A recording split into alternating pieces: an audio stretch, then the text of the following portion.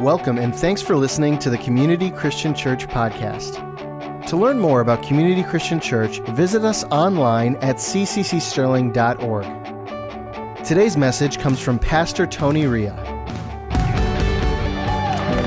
Amen. Once again, good morning. Welcome to Community Christian Church. So good to have you with us. It's the beginning of a brand new year, 2021. And hopefully with that new number comes a fresh and favorable outlook on life. And I know that kind of perspective doesn't just happen. It takes grit and perseverance. Truth is, it's not easy to put away all of the adversity and the pain from last year. Many people, they suffer tremendous loss. Still others are working through and fighting through great disappointment. I understand that. But what I want to remind you of as we begin this morning are the words that Jesus gave to his disciples just a few hours before he went to the cross. On that occasion, recorded in the Gospel of John, Jesus said, "In this world, you're going to have trouble." And the reason that we're going to have trouble in this world is because our world today is very dark. There's evil and sin all around us. And as such, the world is filled with heartache and suffering and pain. In fact, sometimes it's downright unfair. But Jesus didn't just deliver bad news to us. He didn't say, "In this world, you're going to have trouble," and walk away. He didn't put a period there. He said, "In this world, you're going to experience trouble, comma, take heart and be of good cheer." What? "I have overcome the world." That's what Jesus said. I want you to be of good cheer. I want you to exercise faith and ability to rejoice in God because I have overcome the world. And when he made that declaration, when he said that to us, he wasn't kidding. He was telling the truth.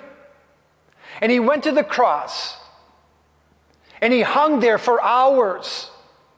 He died a miserable death. And he breathed his last breath. He declared it as finished, and he died. And they peeled his dead body off the cross. They laid him in a tomb. They sealed the tomb with a big stone. He was buried. But then guess what? 3 days later, he was raised to life again. And we sang all about that during our morning worship time. Now, following his death on Good Friday, and just before Resurrection Sunday rolled around, I wonder what it must have been like for his disciples. The scripture tells us after they died, after Jesus died, they all went into hiding. And not just the 11 chosen disciples of Jesus, a number quite possibly close to 120 of them. 120 sold out believers. People who laid it all out on the line for Jesus, walked away from businesses and successful careers, followed after their Lord and their Savior, who they thought was the promised Messiah. And now they just watched him die. And so they all gathered together in one place to lick their wounds and to share in what they probably would describe as humiliating defeat. That's what they just saw. Humiliating defeat.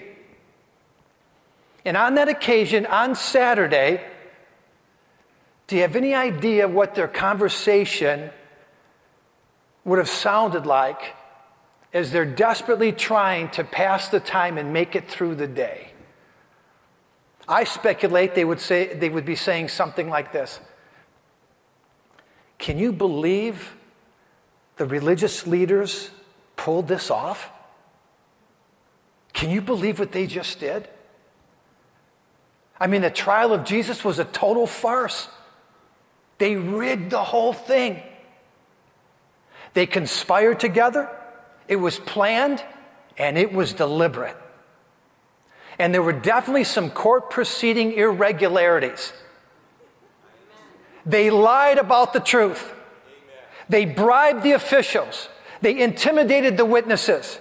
I mean, it was clear to everyone they cheated. During the wee hours of the morning, they manipulated the system under the cover of night. And it's not fair. It's just not right. And check it out, everything I just said was all true. It happened that way. But guess what? God had something up his sleeve. He did. Nothing any of those disciples could have dreamed or even imagined. Because the very next day, on Easter Sunday, this world saw something that was brand new. It was the beginning of a new day. And on that day, God revealed to us resurrection, life, and power for the very first time. We had no idea, no clue what it would look like. And with his resurrection, do you know what Jesus did? Exactly what he told his disciples he was going to do. Overcome death, hell, and the grave. That's what he said. He kept his promise. And he carried on his own shoulders all of the sin, all of the sickness, the suffering, and the sorrow that we face in this world and everything that this world throws at us. Colossians 2:15 puts it this way.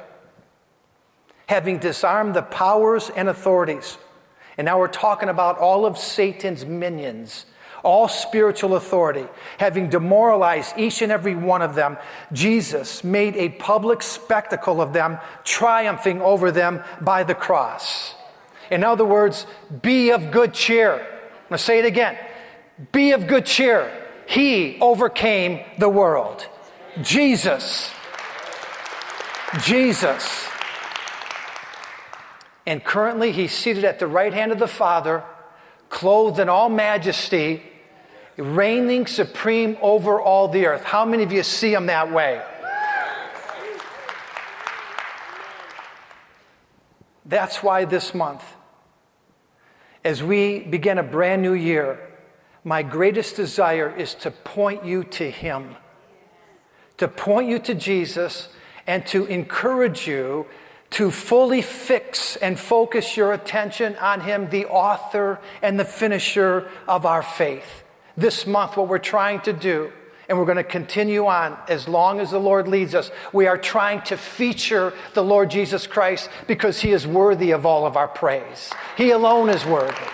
He alone is excellent. And as I mentioned to you a number of weeks ago, we get a very clear and comprehensive picture of Jesus in the four Gospels. In Matthew, Mark, Luke, and John. Now, 2 weeks ago in lesson number 1, we talked about the Gospel of Matthew. In Matthew, Jesus is presented as the King. Matthew spends a lot of time talking about the kingdom of heaven. And from the moment he was born until the hour he died, I mentioned this, from the cradle to the cross, Matthew convinces us that Jesus is the King of Kings. Now today, in lesson number 3, I want to take a look at Jesus through the eyes of Luke, or Luke's gospel. Unlike Matthew, Luke was not a hand-picked disciple of Jesus. And there's no indication in the Bible that Luke even met Jesus. Luke was a medical doctor. And as such, he paid close attention to detail. He carefully investigated the life and the ministry of Jesus. And in the opening verses of his gospel, he says, because I have meticulously researched the life of Jesus, because I have conducted countless interviews with disciples and eyewitnesses, I believe that I have perfect understanding of everything that has happened. And I'm going to convey it to you, and I want you to believe and know that you can accept as truth everything that I write. And again, tradition tells us that he was a medical doctor by profession, but not just any old doctor. Paul the Apostle refers to him as the beloved physician. And he was labeled a beloved or admired physician because he had great love for humanity. Not only did Luke treat his patients with professional care, but he had compassion for them. He literally felt their physical affliction. Luke identified with their pain, and he did everything in his own human power to bring comfort to them physically and to relieve their emotional grief. Sound like anybody we know? It should, because that's the way Jesus lived his life. That's the picture that we get of Jesus, especially in the Gospel of Luke. Time and time again, we're told that when Jesus encountered the multitudes and the great crowds of people that were in need, he was moved with what? Compassion. He literally identified with their pain and their heartache and their struggles, and he felt them as if they were his own pain. This is how Luke paints the portrait of Jesus. In the Gospel of Luke, we get an idea of the human side. We get a painting of the human side of Jesus. A bird's eye view of his humanity.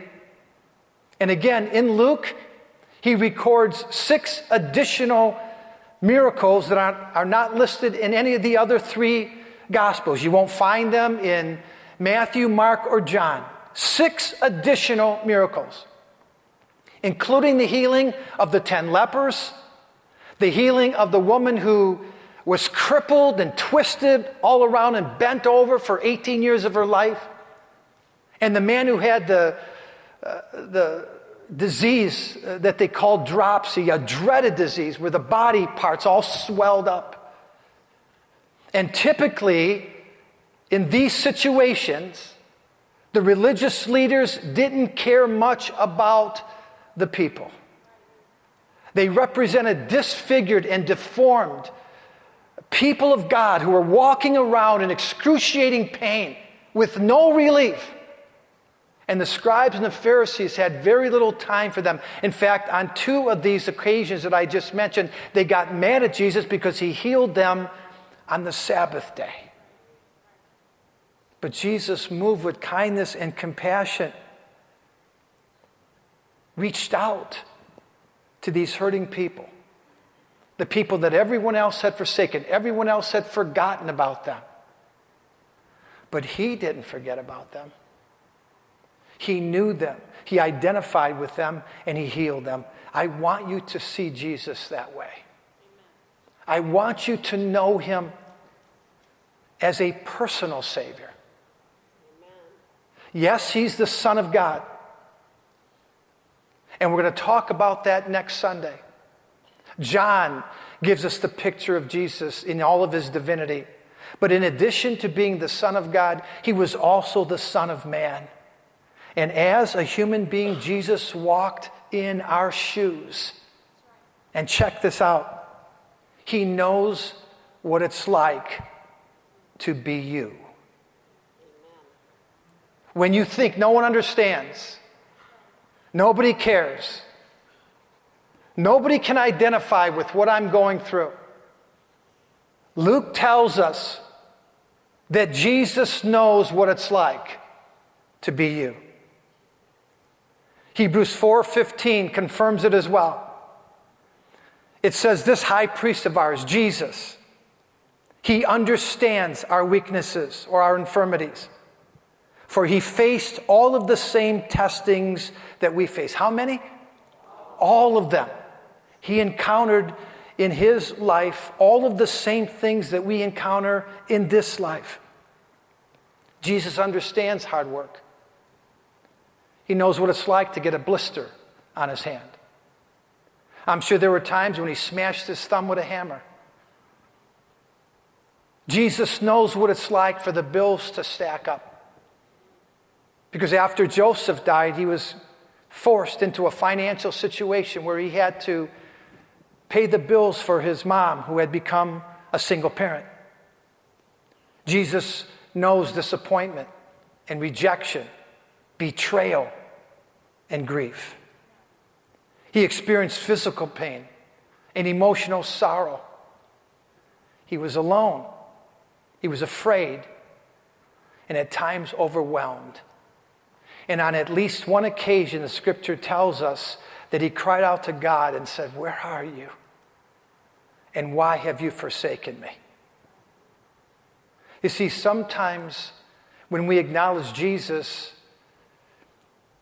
as Lord of all, and rightly so because he is, he deserves that kind of acknowledgement and recognition. He's King of Kings and Lord of Lords. However, when we consider his glory and his majesty, sometimes we lose sight of his humanity. And Luke makes sure that doesn't happen. Luke repeatedly reminds us he's one of us. And he knows exactly what we go through. All right, I want to take a look at a passage of Scripture found in the Gospel of Luke. Luke chapter 18, verses 35 through 43. You can follow along on the screen.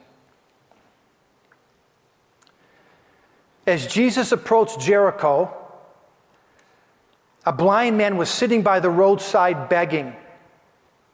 When he heard the crowd going by, he asked what was happening. They told him, Jesus of Nazareth is passing by. He called out, Jesus, son of David, have mercy on me.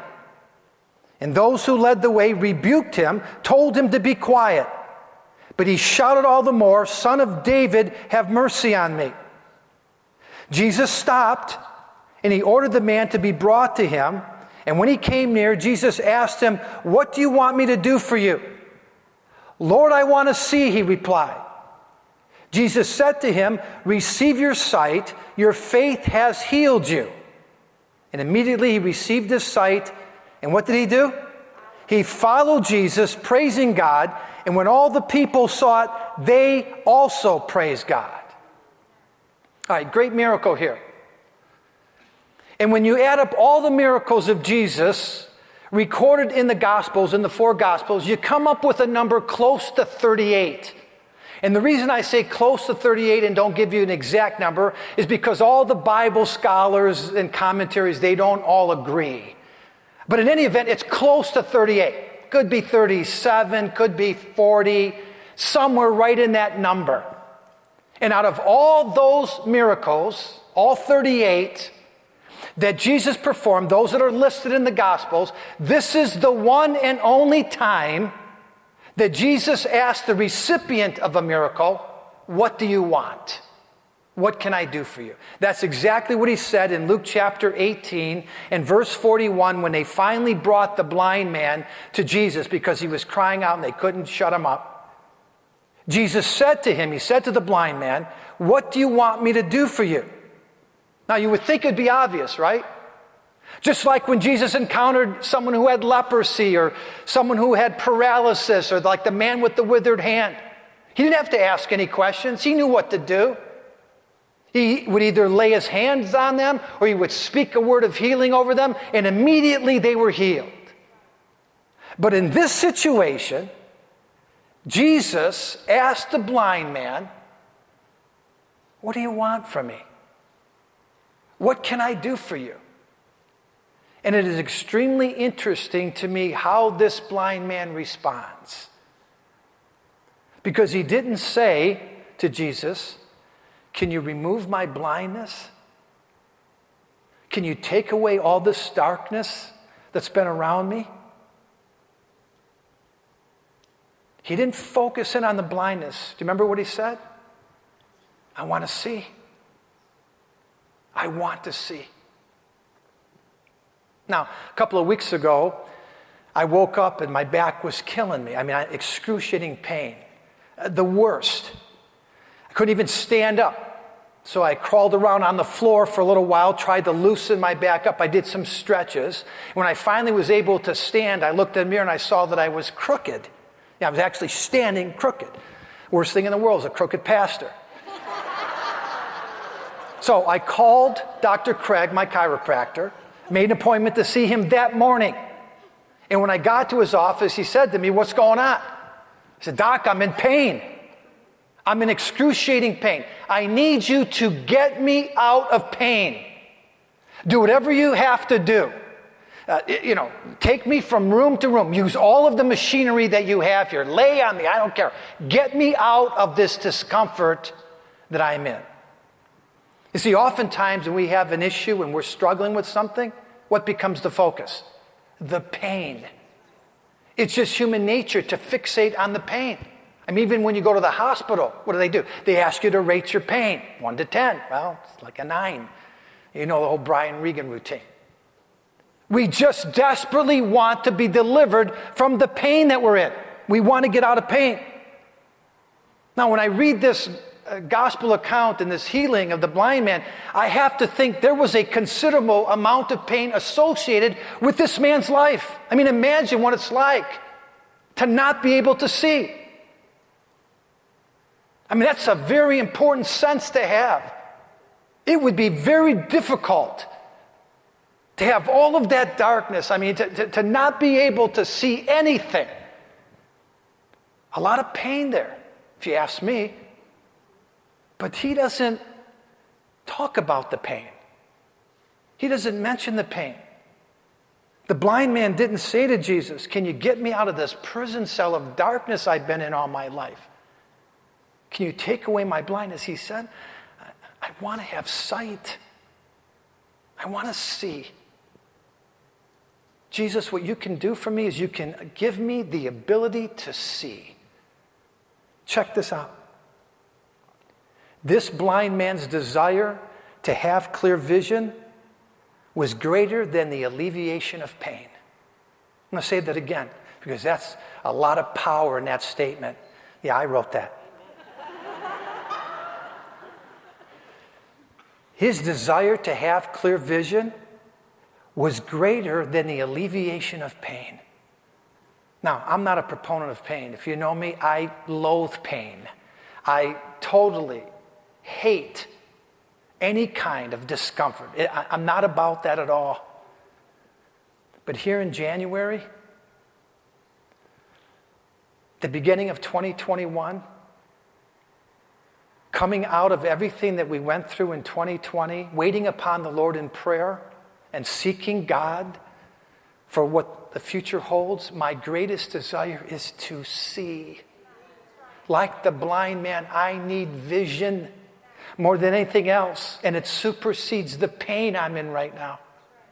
I need to have clear spiritual vision, insight, discernment, the ability to know what God is doing, and having the faith to believe that this is a new day for us. I want to see God in all of His glory and all of His majesty, especially in His humanity. Not just His divinity, not just what He can do for me, but what God is asking me to do. It was Paul the Apostle who cried out. What did he say? I want to know Him. Not just the power of His resurrection, but what? The fellowship of His suffering. It's not an easy prayer. But friends, I want that vision. I want that kind of insight. We have to have it. We have to know in the spirit realm what's going on. And this human side of Jesus, the side that Luke is trying to convey to us, it is brilliantly predicted in the Old Testament, in the book of Isaiah. Isaiah chapter 53. And oftentimes you'll hear me quote a few verses from Isaiah 53 during the communion service. He was wounded for our transgressions. He was bruised for our iniquities. The punishment that brought us peace was placed upon Him, and by His wounds we're healed. This morning I want to quote one verse from that chapter, Isaiah 53:1. I typically don't make reference to it on Communion Sunday. Here's what it says, Isaiah 53:1. Who has believed our message? Or who has believed our report? And to whom has the arm of the Lord been revealed? I want you to understand, this is not just one question. Isaiah's asking two very important questions here. Question number one, who's going to believe our report? Who's going to believe the message? And what is the message? The message is that a Savior is coming to planet Earth, and that Savior is going to save us from our sins. And this Savior, or this Messiah, He's going to have a human side to Him. Going to be 100% God, yes, 100% man. And He's going to be one of us. He's going to be able to identify with everything that we go through. That was the message. And the first question was, who's going to believe it? Second question, to whom is the arm of the Lord or the strength of the Lord going to be revealed? Who's going to be able to get it? And here in this context, the arm of the Lord is Jesus. And the answer is, who's going to get it? Who's going to have Jesus extended to them? Everyone who chooses to do so. Everyone who has a great desire to receive him, to accept him, to trust him, and to understand his mission and have a deep desire to know him and to see him. And Isaiah said, who's going to do that? Who's going to do that? Who is going to be willing to circumvent all of the pain and the cares of this world, and instead of being distracted or defeated by them, use them to help us gain additional sight and vision? Who's going to want to know what his teachings are all about? Who's going to want to interpret his messages and actually apply the Word of God to their own lives? And friends, when you look at the mission of Jesus, when you understand his teaching and the central theme of Christianity, it's not all that complicated. In fact, Jesus said you could sum it up with just 2 commandments. That's it. First commandment, love the Lord your God with all your heart, soul, mind, and strength. Second commandment, a lot like the first, love your neighbor as yourself. And when Jesus laid out that mandate, he basically said everything that God could ever require of us or ask us to do will be contained in those 2 commandments. And for those of you who've been around Community Christian Church for any length of time, then you know they're the first 2 layers of the top 5 core values that we have here at our church. The 5 core values that are built around the term grace. Namely, G, God deserves to be first, or love the Lord your God with all your heart, soul, mind, and strength. R, relationships matter, or love your neighbor as yourself. Then there's A, acts of service. C, compassion for other. And E, everything belongs to God. Again, Community Christian Church's core values, what we are all about, what we strive and endeavor to do. However, for the purpose of this message, let's just focus our attention on one. The first one. You know, we like to put 1 and 2 together. Let's just look at 1. Jesus said the first and greatest commandment. You want to see me? You want to know me? Let's start there. To love the Lord your God with all of your heart, all of your soul, all of your mind, and all of your strength. How many of you found that somewhat challenging? A little bit of a difficult assignment, if you're going to be honest. Because we are surrounded by so many different aspirations, all competing for our attention. And I would be willing to bet that most Christians do their very best to love God with their whole heart. I believe that we have hearts for God. I believe that under most circumstances and 99% of the time, we want to love God with every ounce of strength that we have. But it says more than just our heart, friend. It doesn't just say love the Lord your God with all your heart. It says mind, soul, strength. That's where we get tripped up sometimes. That's where we fall short. Because a lot of times we have a tendency to overthink the relationship. How many are guilty of that? Overthinking stuff. Don't lie, you're in church. Most of us overthink just about everything. And 1 John 4:19 says, we love him because he first loved us. All right, if we're going to have the instruction or the commandment to love the Lord with all of our heart, soul, mind, and strength, we have to understand 1 John 4:19. Because it says the only way that we're ever going to really learn how to love God or anyone else is to fully accept, acknowledge, and be confident of the love that God has for us. I'm going to say that again, because that was worth you making your way here this morning and watching us on TV. If we are going to be able to love the way that God wants us to love him and others, we have to be confident in his love for us. We can't overthink the relationship. We can't come up with excuses or reasons why God doesn't love us. This one is imperative. We have to get it right. There's no way around this one.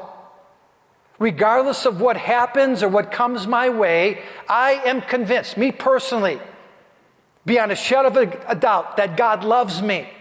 He loves me with an everlasting love. Now, circumstances and setbacks and the lies of the enemy, they come my way, but they can't change that. Doesn't matter what happens. I can get disappointed.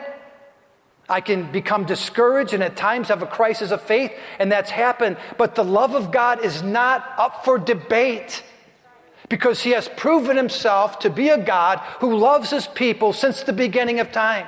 You can search through the Scriptures. He has been faithful on this one.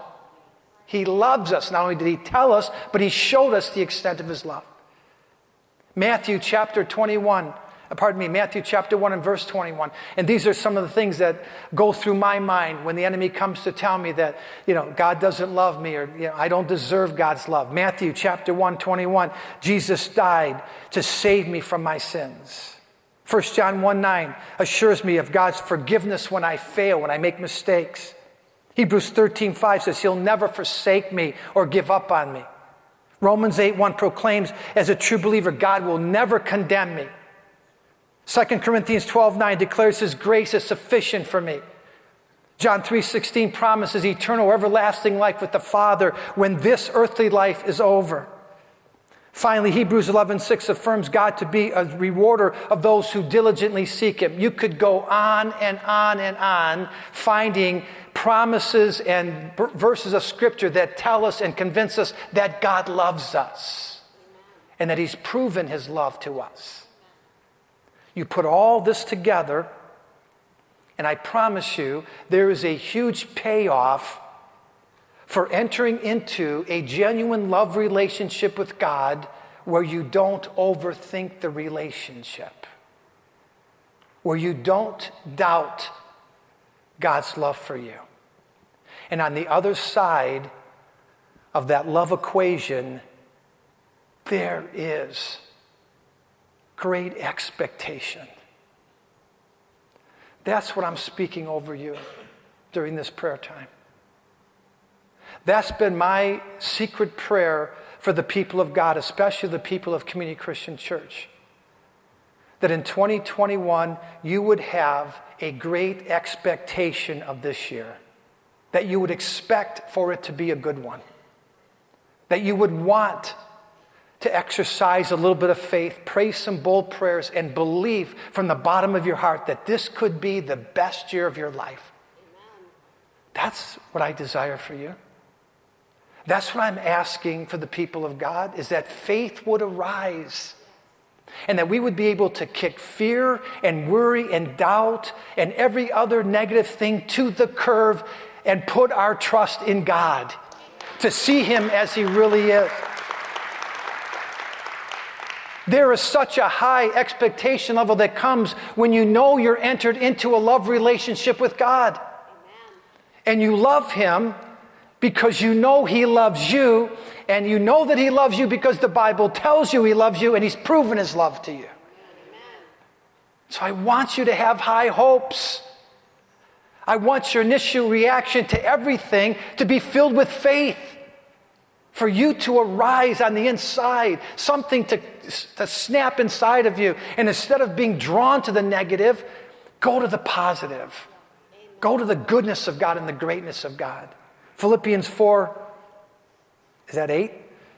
I can't even read my own writing. Philippians 4:8 says this: Finally, brothers and sisters, whatever is true, whatever is honorable, whatever is just, whatever is pure, whatever is lovely, whatever is commendable, if there is any excellence, if there's anything worthy of praise, think about these things. I want you to think and fixate and meditate on the good things with high hopes and expectation for this year. Amen. Now, Phil and the worship team, they're going to come back in just a moment. They're going to close out our service this morning in song. It's going to be a wonderful song, an encouraging song. But just before they do, I want to close out the message portion with one final passage. It's found in the book of Deuteronomy, which is an Old Testament collection of verses. But even though it's in the Old Testament, I still believe it applies to us today.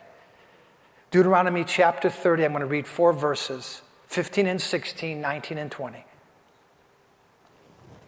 Now listen. Do what? Listen. Today I'm giving you a choice between life and death, between prosperity and disaster. For I command you this day to love the Lord your God and to keep his commands, decrees, and regulations by walking in his ways. If you do this, you will live and multiply, and the Lord your God will bless you. What's the Lord going to do? He's going to bless you in the land that you're about to enter and occupy in 2021.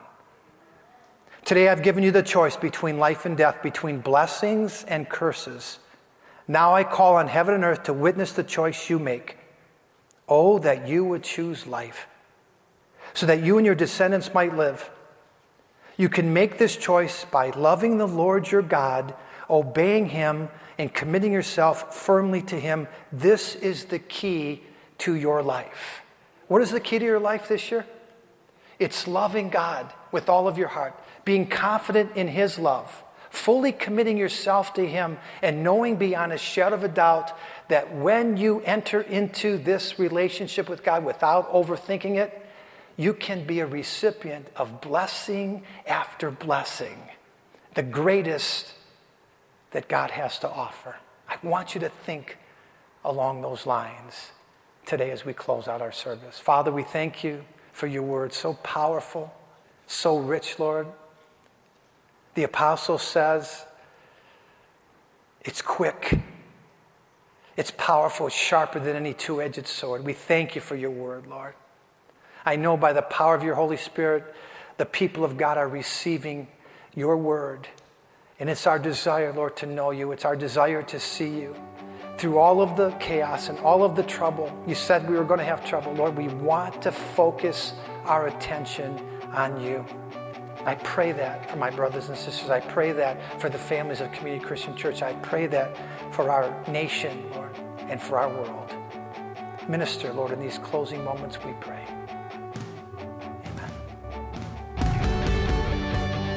Thanks again for listening to the Community Christian Church podcast.